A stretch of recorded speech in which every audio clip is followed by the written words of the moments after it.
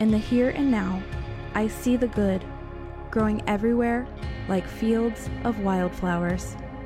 And though the past is gone, brokenness lingers like a ghost in the house of my soul. Still, my hope for the future lies in the scarred hands of my Redeemer, the one who is making all things whole and all things new. The good, the broken, the future. When I look with him, I see them all. I see with mature love. I see all three, always commingled.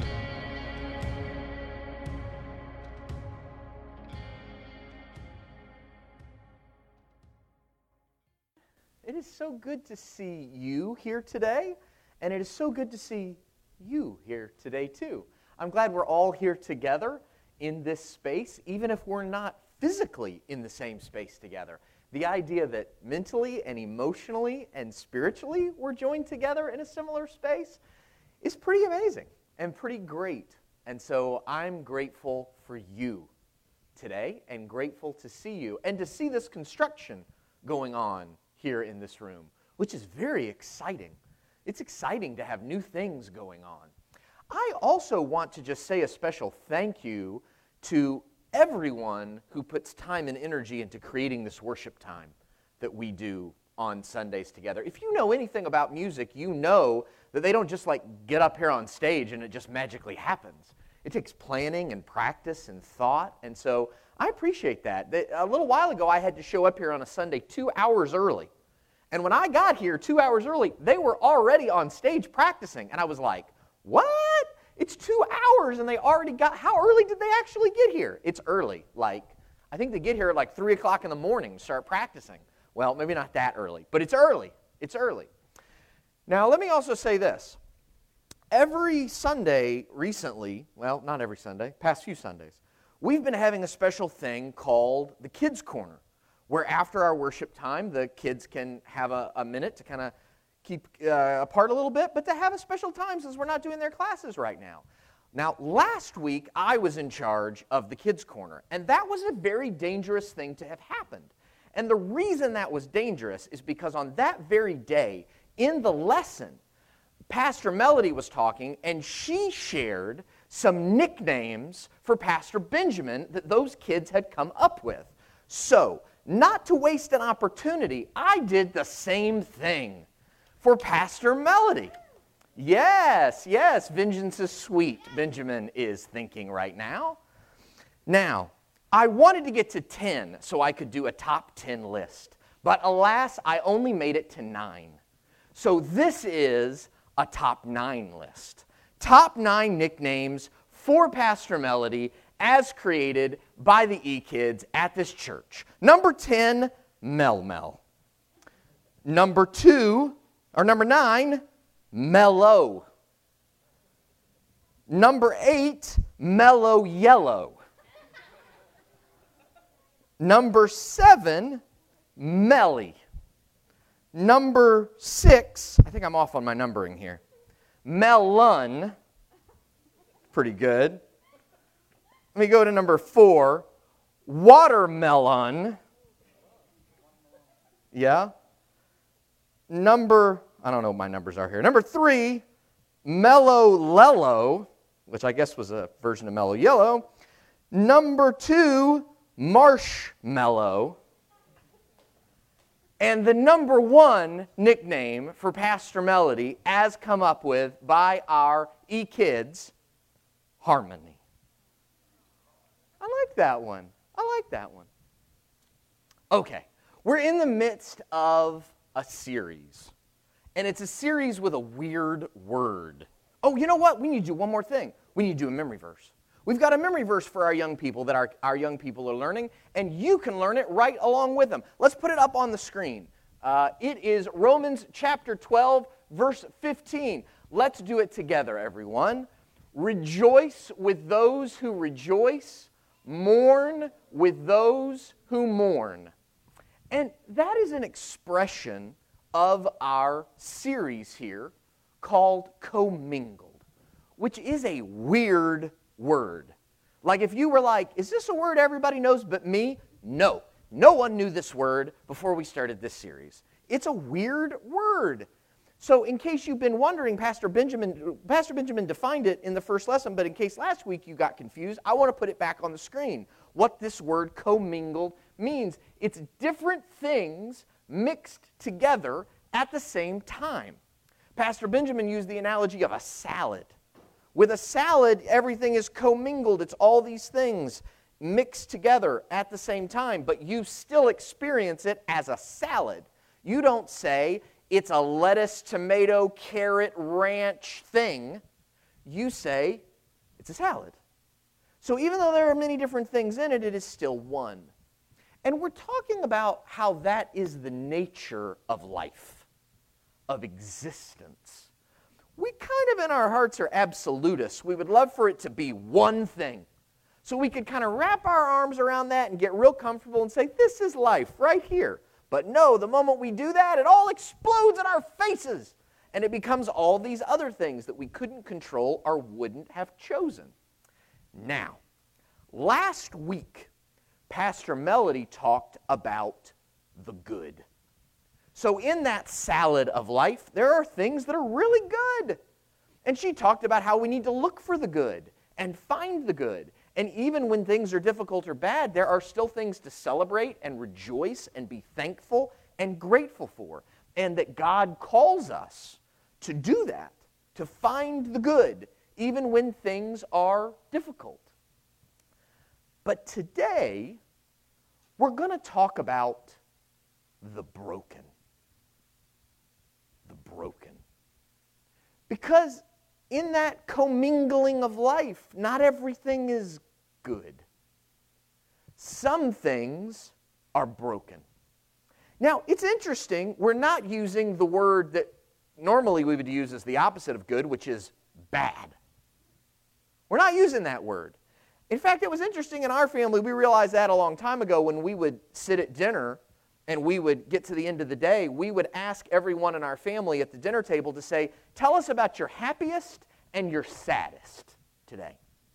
What was the happiest thing that happened to you, and what was the saddest thing that happened to you? We didn't say, what was the best thing that happened to you, and what was the worst thing? And one of the reasons we did that is because my wife and I realized years ago that all of us are too stupid to know what the difference is between the good things and the bad things. Sometimes the things that we think are the really good things actually turn out to be bad things. And sometimes the things that we think are really bad things turn out to be things that are supercalifragilisticexpialidocious good. And we all the time can't tell the difference between the two. But we can acknowledge how those things make us feel. How we feel and how we engage with those realities.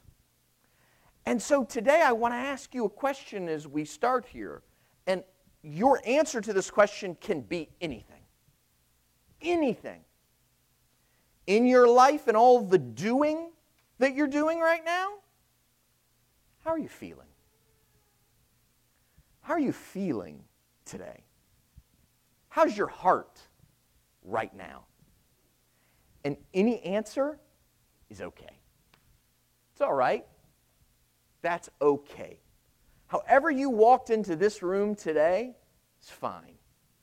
Because whether you're celebrating the good or whether you're feeling the brokenness, it all belongs. In Ecclesiastes chapter 3, the writer here talks about this concept, this idea in depth.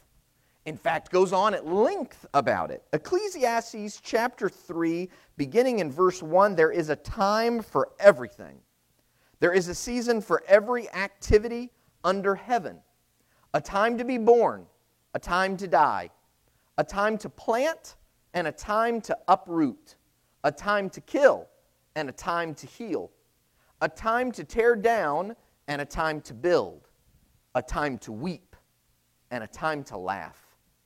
A time to mourn, and a time to dance, a time to scatter stones and a time to gather them, a time to embrace and a time to refrain, a time to search and a time to give up, a time to keep and a time to throw away, a time to tear and a time to mend, a time to be silent and a time to speak, a time to love and a time to hate, a time for war and a time for peace.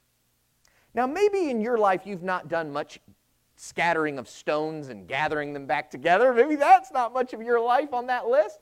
But I would suspect that nearly everything else on that list you have experienced, you have felt. In fact, I didn't even realize until I went back to this verse the irony of reading right now, a time to embrace and a time to refrain. I was like, when I read that earlier in my life, I was like, well, when would that possibly be? We should always embrace. Well, this is a weird moment, isn't it? Where maybe it's a time to refrain from embracing. The truth holds that there are different times for different things, and all of them belong. Now, what I want to talk about today is how we can get better at being sad. How can we do a better job of being sad? Now, that may be a weird thing for you to hear me say, because you're like, well, that's silly, Brett. I mean, why would we overanalyze sadness? Sadness is just sadness. Being sad about brokenness, it just is what it is. I just feel it, and it is, right? There is no point in overanalyzing this. Well, for you to say that to me is for you not to know me very well. Because I, on the Enneagram, and an Enneagram 4 with a 3-wing, which means that I am a gold Olympic medalist in mourning. I have so many gold medals because my achievement at mourning is super high.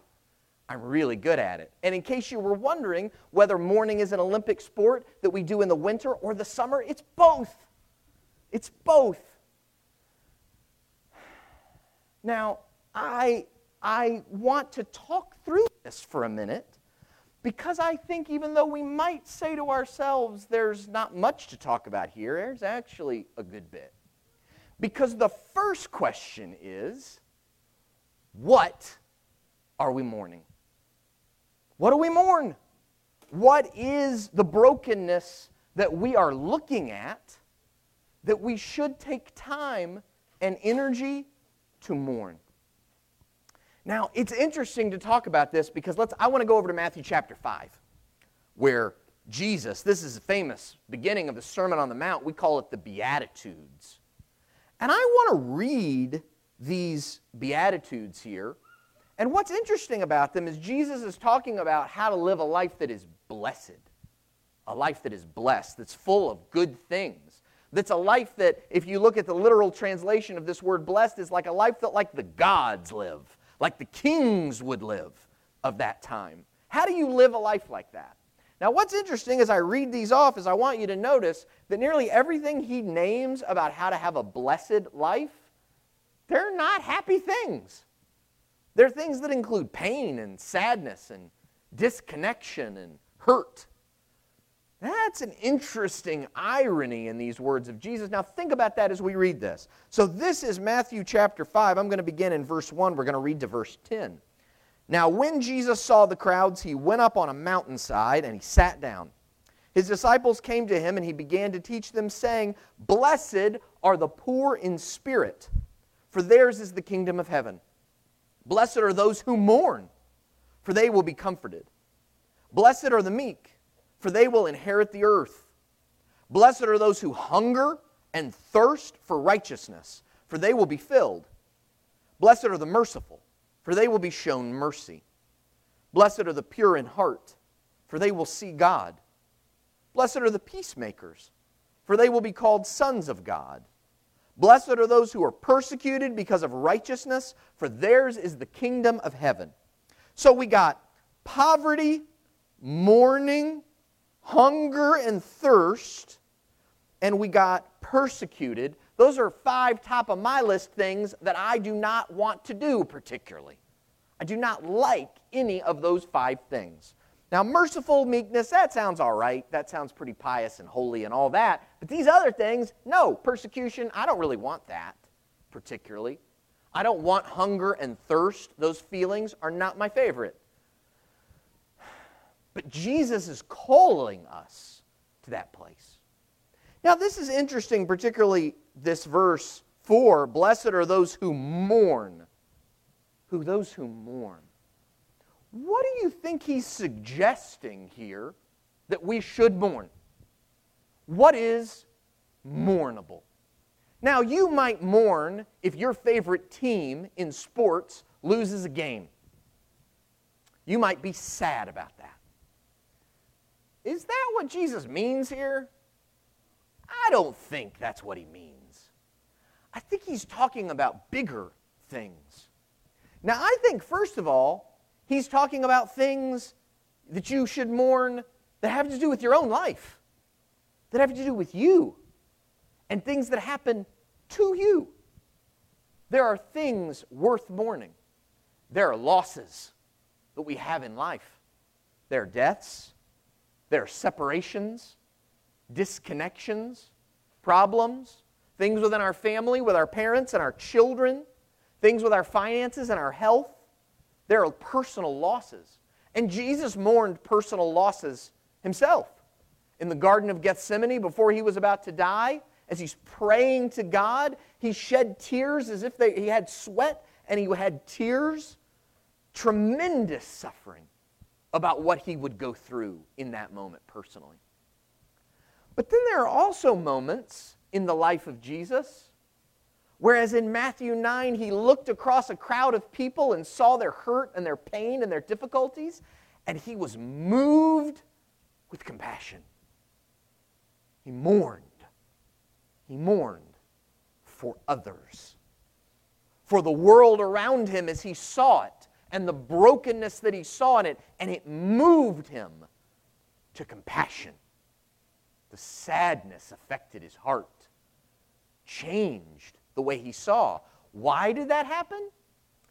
Because he stopped, and he looked, and he saw, and he felt.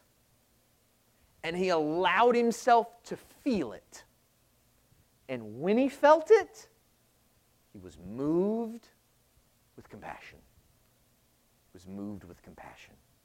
So we can mourn for ourselves, and we can mourn for others. But then the question becomes, how? How do we become better at being sad?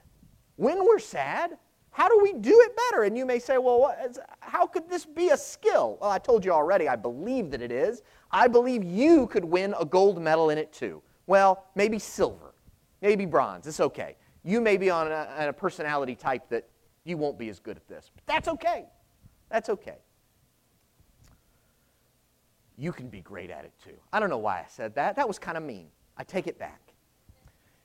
Now, you can experience in your life, it is possible for you to experience pain and sorrow and sadness, but actually never mourn. That's possible. Now, you may not have realized that was possible. You may say, well, if I'm sad, like really sad, I'm going to mourn, right? But not necessarily. The one doesn't lead to the other. Because what is mourning? Mourning is really stopping, as Jesus did, and sitting in something, and examining it, and truly feeling it, and thinking and considering it. So you can mourn. But there's another alternative. There's another thing you could do instead of mourning when you feel sad. You could mourn, or you could medicate. You could medicate. Now, what do I mean when I say that? That may be a strange word to you when you talk about emotions. You know how to medicate your body.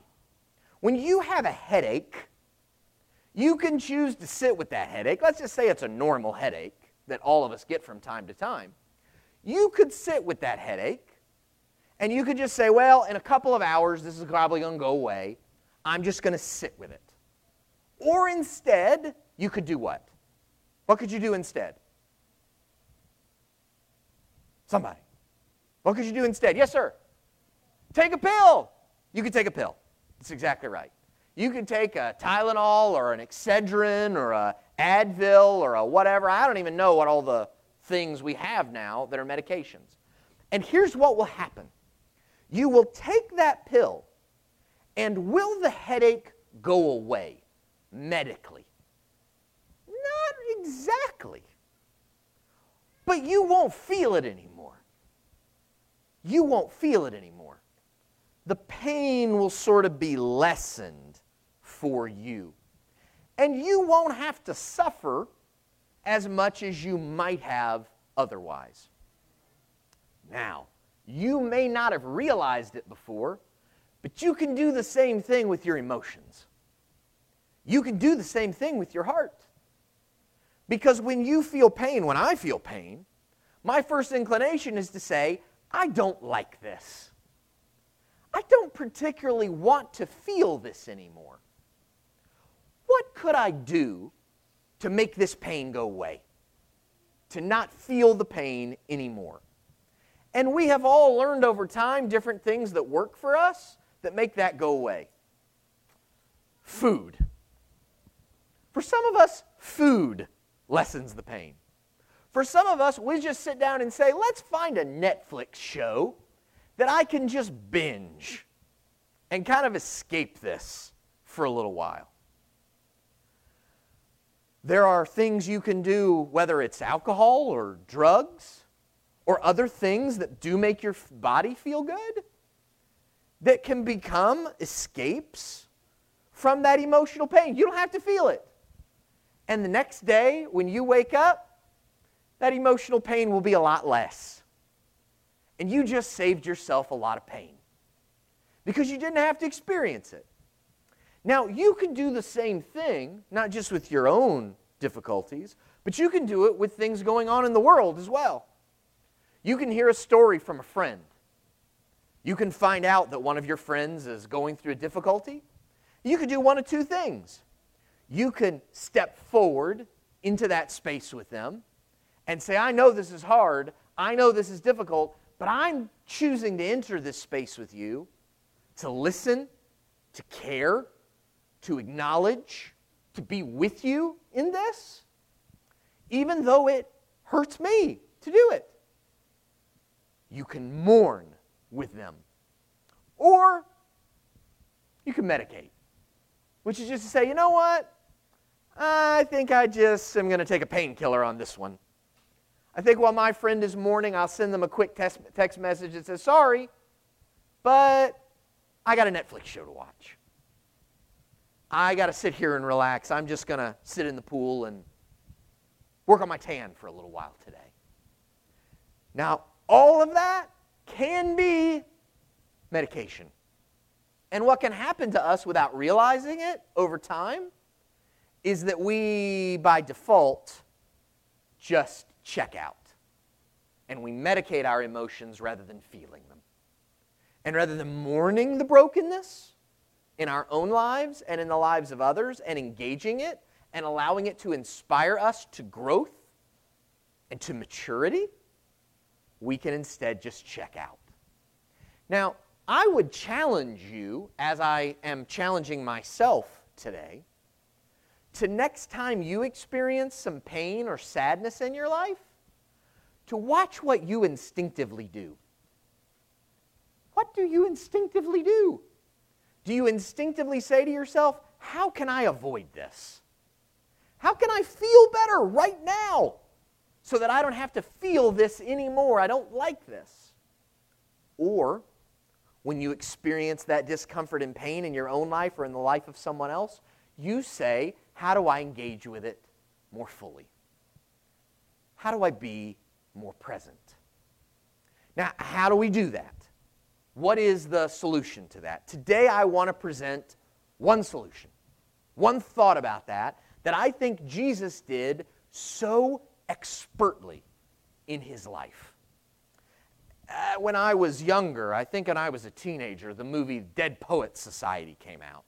I don't know if you've ever seen this movie. If you haven't seen this movie, as soon as we're done here, go home and watch Dead Poets Society. It's a great movie. Well, there was a Latin phrase in that movie that became popular after that movie was released. That Latin phrase is carpe diem.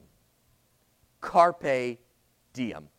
Are you with me, Eli? I'm going to need you in a second. You ready? Okay. That word is carpe diem. Now, we know the translation of it. In fact, the translation of it was in another movie that many of our kids enjoy that's a musical called Newsies. And Newsies has a song that is entitled this translation, and the name of this song is, "This is the moment to seize the day." Seize the day. In fact, Eli believes in it so strongly that I realized this morning he has a journal with him. Where's your journal? Where's your journal? What does it say on the cover, Eli? Now is the time to seize the day. Right on his journal over there.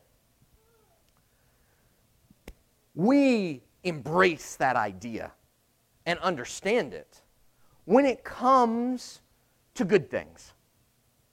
When it comes to opportunities that are positive, things we like. Don't miss the beauty of life. That's what he says in Dead Poets Society. Don't miss it, boys.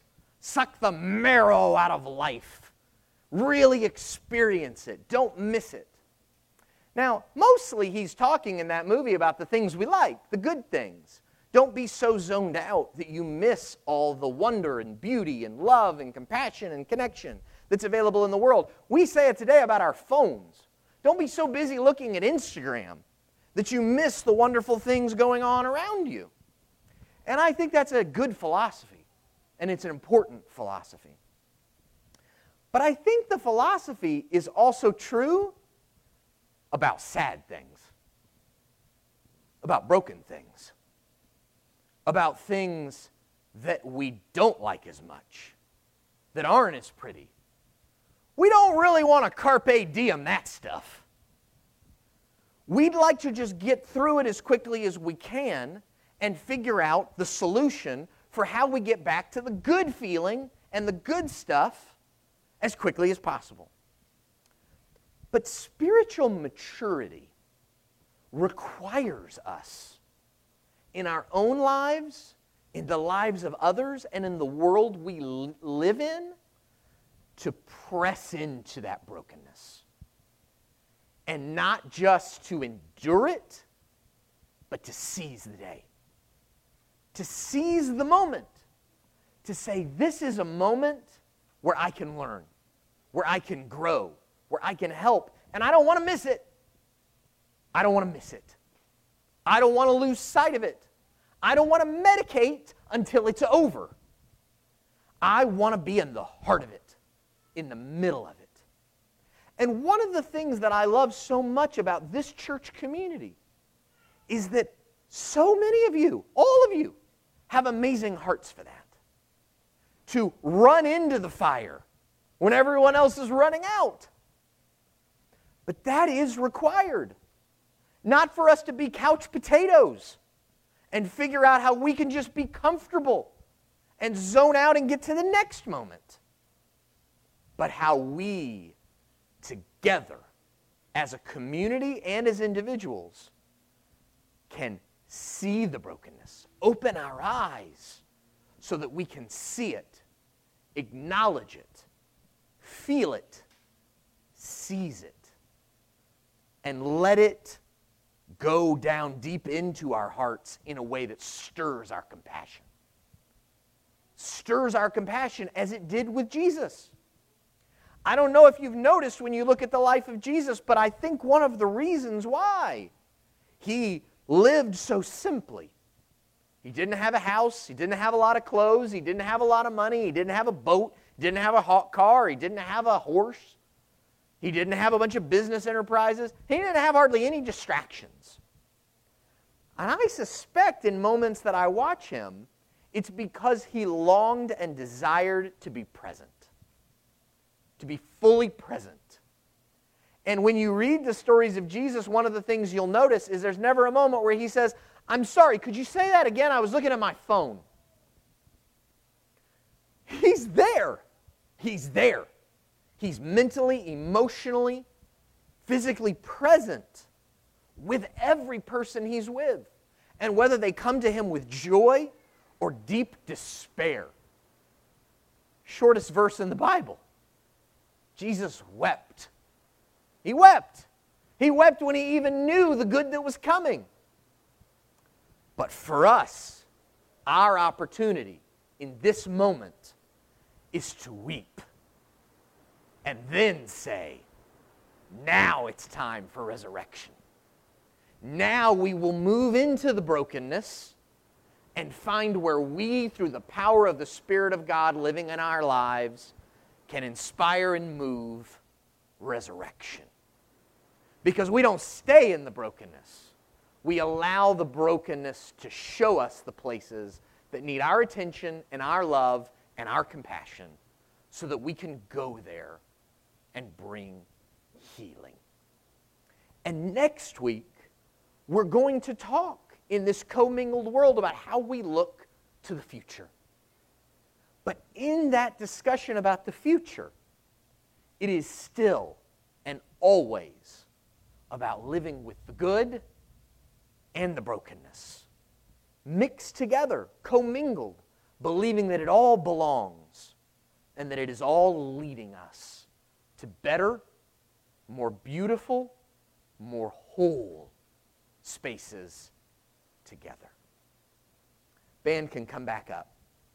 And just in a minute, we're going to pray. And I hope that today, as you walk away, that you will, in your heart and in your mind, be thinking and open in your prayer and in your relationship with God for how you can invite God to take your brokenness and your difficult spaces and turn them into opportunities for maturity, for growth, and for you to make a positive impact in the lives of others. Let's pray. Father, we invite you into this space. We love you, and we are grateful for all that you have done to make our lives beautiful and good. But we are also grateful that you are continuing to open our eyes to the brokenness within ourselves and in the world around us.